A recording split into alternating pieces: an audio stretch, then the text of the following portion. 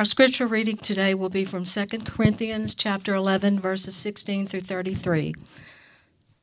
This is the word of the Lord. I repeat, let no one think me foolish, but even if you do, accept me as a fool, so that I too may boast a little. What I am saying with this boastful confidence, I say not as the Lord would, but as a fool. Since many boast according to the flesh, I too will boast. For if you gladly bear with fools, being wise yourselves. For you bear it if someone makes slaves of you, or devours you, or takes advantage of you, or puts on airs, or strikes you in the face. To my shame, I must say, we were too weak for that. But whatever anyone else dares to boast of, I am speaking as a fool. I also dare to boast of that. Are they Hebrews? So am I. Are they Israelites? So am I. Are they offspring of Abraham? So am I. Are they servants of Christ? I am a better one. I am talking like a madman, with far greater labors, far more imprisonments, with countless beatings, and often near death. 5 times I received at the hands of the Jews the 40 lashes less 1. 3 times I was beaten with rods. Once I was stoned. 3 times I was shipwrecked. A night and a day I was adrift at sea. On frequent journeys, in dangers from rivers, danger from robbers, danger from my own people, danger from Gentiles, danger in the city, danger in the wilderness, danger at sea, danger from false brothers. In toil and hardship, through many a sleepless night, in hunger and thirst, often without food, in cold and exposure. And apart from other things, there is the daily pressure on me of my anxiety for all the churches. Who is weak, and I am not weak? Who is made to fall, and I am not indignant? If I must boast, I will boast of the things that show my weakness. The God and Father of the Lord Jesus, he who is blessed forever, knows that I am not lying. At Damascus, the governor under King Aretas was guarding the city of Damascus in order to seize me. But I was let down in a basket through a window in the wall and escaped his hands. The grass withers, the flower fades, but the word of our God will stand forever. All right. Thanks, Yvonne. Have y'all ever wondered how you might come across to other people? I mean, I have. I'm sure pretty much everybody has had that thought, right? Have you ever wondered how accurate that assessment might be as far as how you come across? And depending on your personality, you kind of either have a low view or a high view. You know, you come away thinking, it's like, I think everybody really likes me. Or you might come away thinking, I don't think they like me very much. But generally, this thought is going to come upon us at least at some points in our life. There's a blog, and I think there might be a podcast. Y'all might have heard it before, The Art of Manliness. It's a good name, right? So they had an article about this idea, and in the article they had a grid. And the grid had 3 parts, and the 3 parts were this. The first is there's something that you do, and then second, how you think you come across when you do that, and then third, how you actually might come across when you do it. And so here are a few examples. So if you do this, in this example, withhold attention or interest, you may think you seem cool and confident, but you might come across to others as uninterested, rejecting, and cold. Another one, if you do this, dominate the conversation with jokes and humor, you may think you seem entertaining, lively, and funny, but you might come across to others as tedious and draining. Another, if you do this, share more than others do, you may think you seem open, honest, and revealing, but you might actually come across to others as burdensome and inappropriate. Another, if you do this, share much less than others, you may think you seem in control or mysterious, but you might come across to others as closed, uninterested, or cold. So now, everybody should be really paranoid about how they come across. There's no way you come across good in any situation ever. Amen. Be encouraged, right? Well, look, here's one bit of encouragement. That's a game we don't play as Christians. Like, we all go there. I do it, but that's not something we need to be involved in. That's just a game we shouldn't play. It's an oppressive and exhaustive way to live. And that's why we just need to live to be faithful to God. And surely if we've offended someone, we should go back and apologize, make it right, repent, whatever. But we don't need to be too consumed with this idea about how we are coming across to others and managing what people think about us or even what they think about others. Now, y'all know as we've been going through 1 Corinthians, we shifted gears after chapters 8 and 9 were about giving, and then 10 through 12, or 10 and 11, have a lot to do with these false teachers that are in Corinth. And so the Corinthians are drawn to these false teachers, and here's what we can kind of pick up a little bit, is that these false teachers seem to be kind of impressive. They seem to be sharp and really good communicators. And they're not speaking well of Paul. As they're kind of elevating themselves and boasting about themselves, they're kind of putting down Paul.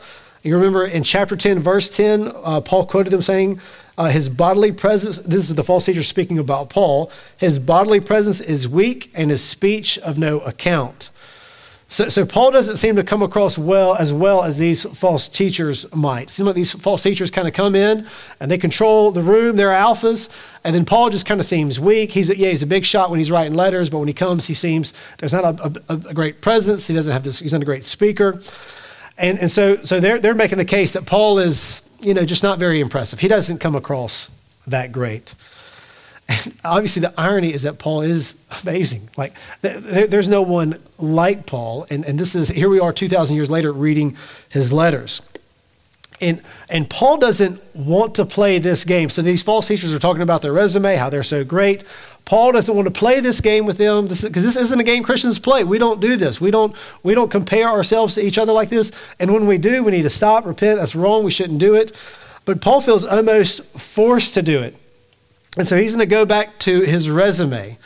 And when Paul goes to his resume, he often undoes it as well. Like in Philippians 3, he gives the I'm a Hebrew of Hebrews speech. But then he at the end of it, he says, but I count all that as loss to the surpassing worth of knowing Christ, Jesus, my Lord. And so he's going to do something similar. He's going to share his resume, and he's going to talk about that. But then he's going to kind of shift to where he's going to be, rather than boasting about who he is, he's going to start boasting about his suffering and his weakness instead. So in light of this, as we look at this passage, I really only have one point to make, and it's this, is that weakness is to be embraced. So for Christians, when it comes to weakness, we embrace it. We don't try to hide it. We don't try to cover it up with bragging about other things we're good at. We should just embrace weakness. And it's more important to feel weak before God than to feel confident before others. That's a hard thing to get in our mind. And if we get it in our mind to get it down to our heart, that's a whole other thing. But what would happen if you really did believe that? If you were more concerned about feeling weak before God than confident before others, what would that do to your social anxieties? What would that do to your mindset when you're around others? What if we came to the point where we were less inclined to brag about ourselves and more inclined to brag about our weaknesses? So like I said, there's only really one point today, and that's weaknesses are to be embraced. But what I want to do today is just kind of walk through this passage, and I hope as we walk through this passage, you can see that Paul embraced weakness. And this is really a two-part series. This part of chapter 11 and what's probably the most famous chapter in 2 Corinthians, chapter 12, they're kind of going to go together. So this is part 1 and part 2. So I'm going to leave off a lot today that I'll bring out tomorrow. So first, look at 2 Corinthians chapter 11, verse 16 to 18. 2 Corinthians 11, 16 to 18. Verse 16, I repeat, let no one think of me foolish, but even if you do, accept me as a fool, so that I too may boast a little. What I am saying with this boastful confidence, I say not as the Lord would, but as a fool. Since many boast according to the flesh, I too will boast. So Paul is saying, I don't want anybody to think I'm a fool, but I'm about to sound like a fool. And the reason he's about to sound like a fool is because he's about to boast in himself, because these false teachers are boasting in themselves, and he's like, that's foolish, but really for their sake, I'm going to play this stupid game. And so he's going to get into this boasting with them, even though he knows it's foolish, but he's going to do it in a sense as he's trying to get through to the Corinthians. So, but before he begins his self-proclaimed foolish rant, he says this in verse 19 and 20. He says, "For you gladly bear with fools, being wise yourselves. For you bear it if someone makes slaves of you, or devours you, or takes advantage of you, or puts on airs, or strikes you in the face. To my shame, I must say we were too weak for that." So what Paul's saying here is these false teachers with the Corinthians are being really hard on the Corinthians. And it seems like they're manipulating them by being overly harsh and being overly authoritarian, which is a mark often of false teachers, manipulation and overly authoritarian. And they seem to be speaking poorly of Paul. Remember, Paul quotes them in 10:10. He says, they say, speaking of Paul, the false teachers say his letters are weighty and strong, but his bodily presence is weak and his speech of no accord. It's the Apostle Paul they're talking about. So the false teachers, while they're likely being harsh with the Corinthians, are claiming that Paul is weak. And so Paul sarcastically says, "To my shame, we were too weak for that." And he's speaking about them how the false teachers made slaves of them, took advantage of them, and even seems that they hid them. Excuse me. So Paul decides that he's going to act like a fool, and he's going to boast in himself. He's going to boast in the flesh. The thing that he would say, this is something he should do, but he's going to do it. He's going to act a fool just so they can know his credentials, I'll say. So look at verse 21 through 29.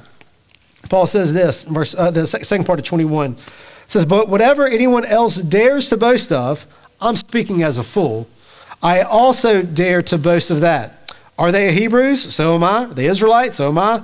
Offspring of Abraham? So am I. Are they servants of Christ? I'm a better one. I'm talking like a madman," he says. "With far greater labors and more imprisonments, with countless beatings, often near death. 5 times I received the hands of the Jews, the 40 lashes less one.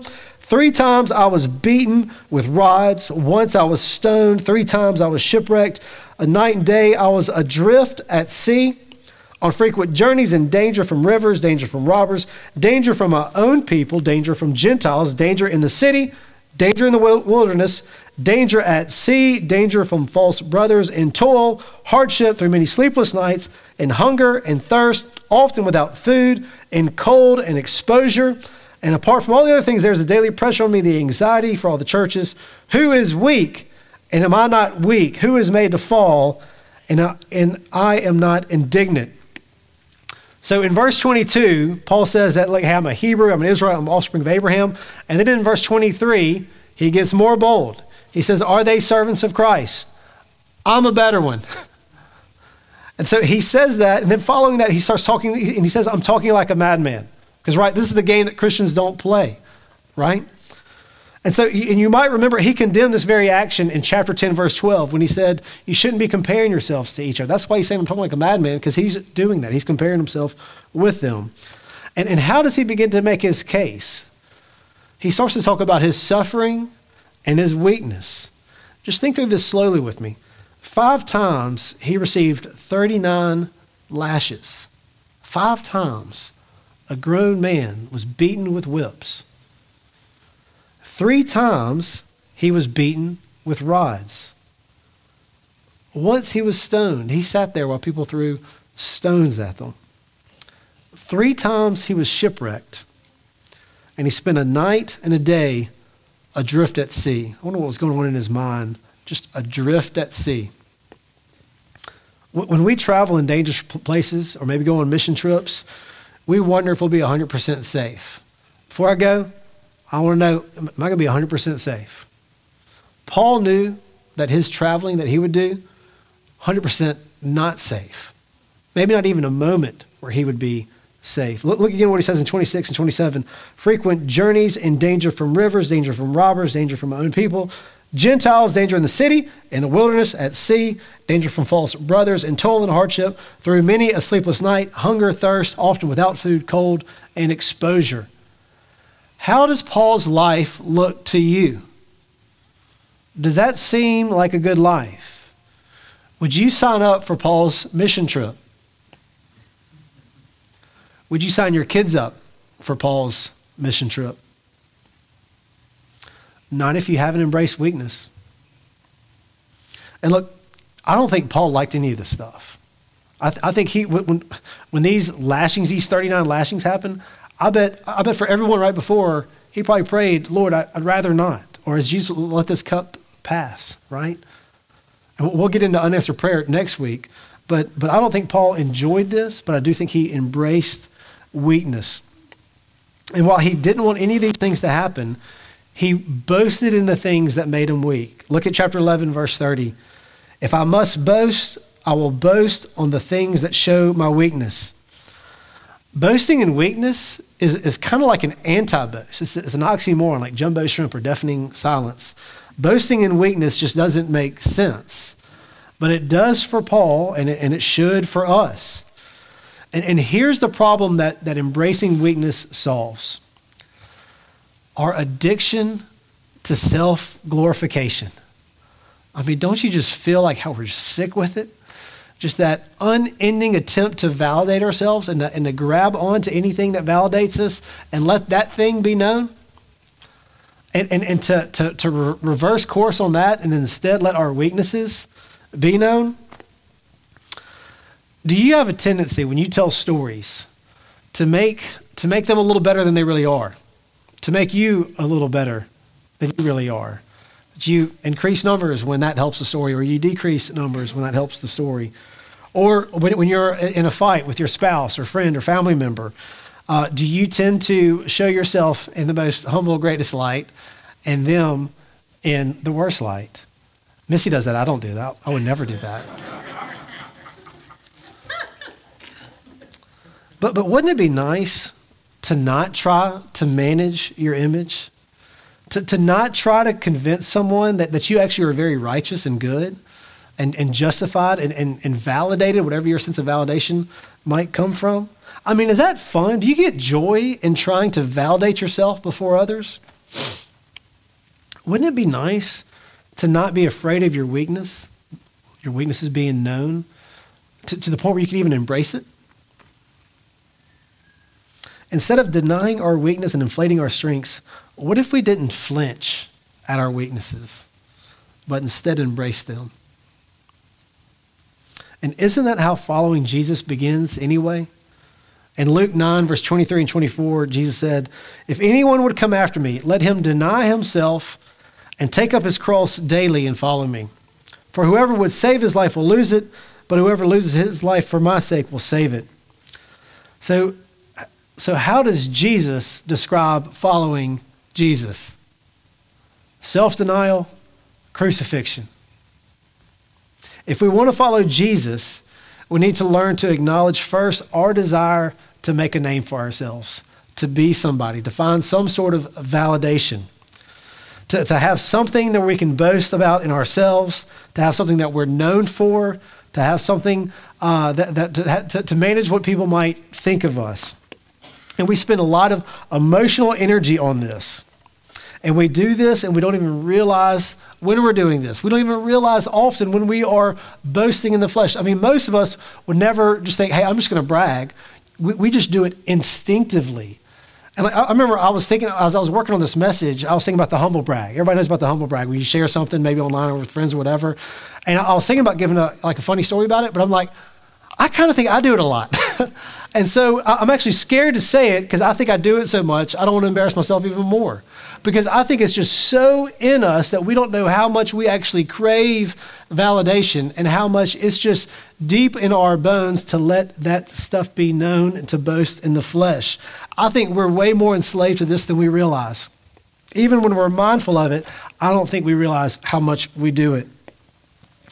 And part of the joy of following Jesus is being able to lay that down, to genuinely not care about making a name for yourself and simply living as if Christ was all, because he is all.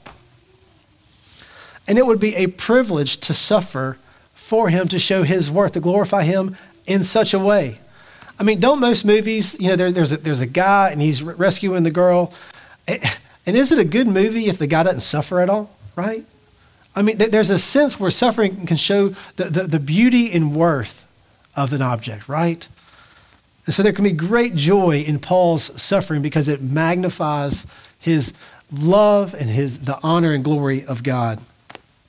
And look, part of this embracing weakness, I mean, this is what the gospel's about, right? This is what becoming a Christian is about. You don't become a Christian until you embrace weakness to a degree, right? Like you cannot save yourself. You cannot live up to God's standard, weakness.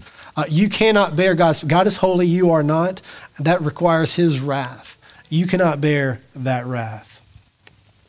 You cannot bear God's judgment, but Christ has. He lived up to God's standard. He bore God's wrath that can count for you, for those who would believe and repent.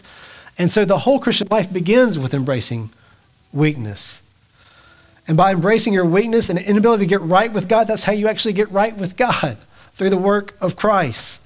No one is right with God who has not embraced that they cannot get right with God because they are too weak to do it in themselves and must trust wholly and completely on the work of Christ.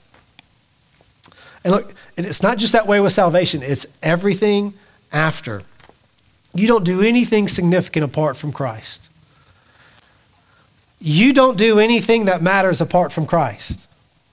It's a bold statement, right? It's a bold statement that Jesus made in John 15:5. He said this, I am the vine, you are the branches. Whoever abides in me and I in him, he it is that bears much fruit. And here it comes. For apart from me, you can do nothing. You don't bear fruit until you embrace weakness. You don't bear fruit, you don't do anything until you learn to embrace your weakness. That apart from Christ, you can't save yourself, and apart from Christ, you cannot bear fruit. Do you want to bear fruit in your life? Then you must embrace your weakness, that you cannot do that apart from Christ, apart from the vine. Ultimately, we need to come to terms with what our life is going to be about. Are we going to live for Christ, whatever sufferings that might bring about, or are we going to make a name for ourselves? Are we going to manage how we come across to other people? Now, how would you respond if your child grew up to be a missionary in a foreign land and you would almost never see him again and you would be virtually unknown to your grandchildren? Would you be for it? Would you be for that? Or would you rather them stay back and live a good normal life? Just be good folks, Christian folks, and just stay here. What if you knew that when they went over, they would suffer? And what if you knew your child, rather than living to a nice old age, would die in their 30s as a minister of the gospel? Would you be for that? I mean, certainly no one wishes their child to die, but for the sake of the glory of God and the mission of Christ. I want to read a letter from about 200 years ago that a father received from a young man who wanted to marry his daughter. Now, the catch is this young man wanted to be a missionary in India. His name was Adoniram Judson. Many of you have heard the name. And here's what his letter to the father of the woman he wanted to marry said. He said, I have now to ask you whether you can consent to part with your daughter early next spring, to see her no more in this world, whether you can consent to her departure to a heathen land and her subjection to the hardships and suffering of a missionary life, whether you can consent to her exposure to the dangers of the ocean, to the fatal influence of the southern climate of India, to every kind of want and distress, to degradation, to insult, to persecution, and perhaps a violent death. Can you consent to all this for the sake of him who left his heavenly home and died for her and for you, for the sake of perishing immortal souls, for the sake of Zion and the glory of God? Can you consent to all this in hope of soon meeting your daughter in the world of glory, with the crown of righteousness brightened by the acclamations of praise, which shall resound to her Savior from heathen saved through her means, from eternal woe and despair? Could you sign up your child or sign off on your child for a life of weakness like that, rather than the good life? Maybe something a bit more normal something we're a bit more familiar with. What would be a life better spent for you, for your child? Or has the status and the good life so captured your imagination that receiving a letter like this, with a willing child that wanted to do this as well, would be a terribly unfortunate letter to receive? Can you give up everything for Zion and the glory of God? You can't unless you embrace weakness. So may God help us to be a people who don't run or hide from our weakness, but instead, because of the gospel and for the gospel, may we embrace weakness and suffering that we might know Christ and know the power of God. I'm eager to dive into chapter 12. We'll talk more about this next week. Let's pray. Father in heaven, we are weak. We are sinful. Our imaginations are captured by things that are different from you, your works, your kingdom. Would you forgive us of that? Would you forgive us the desire to make a name for ourselves? And would you help us to deny ourselves, to take up our cross and follow you? And we pray, Holy Spirit, that you give us the strength to do that. And Jesus, it's in your name we pray. Amen.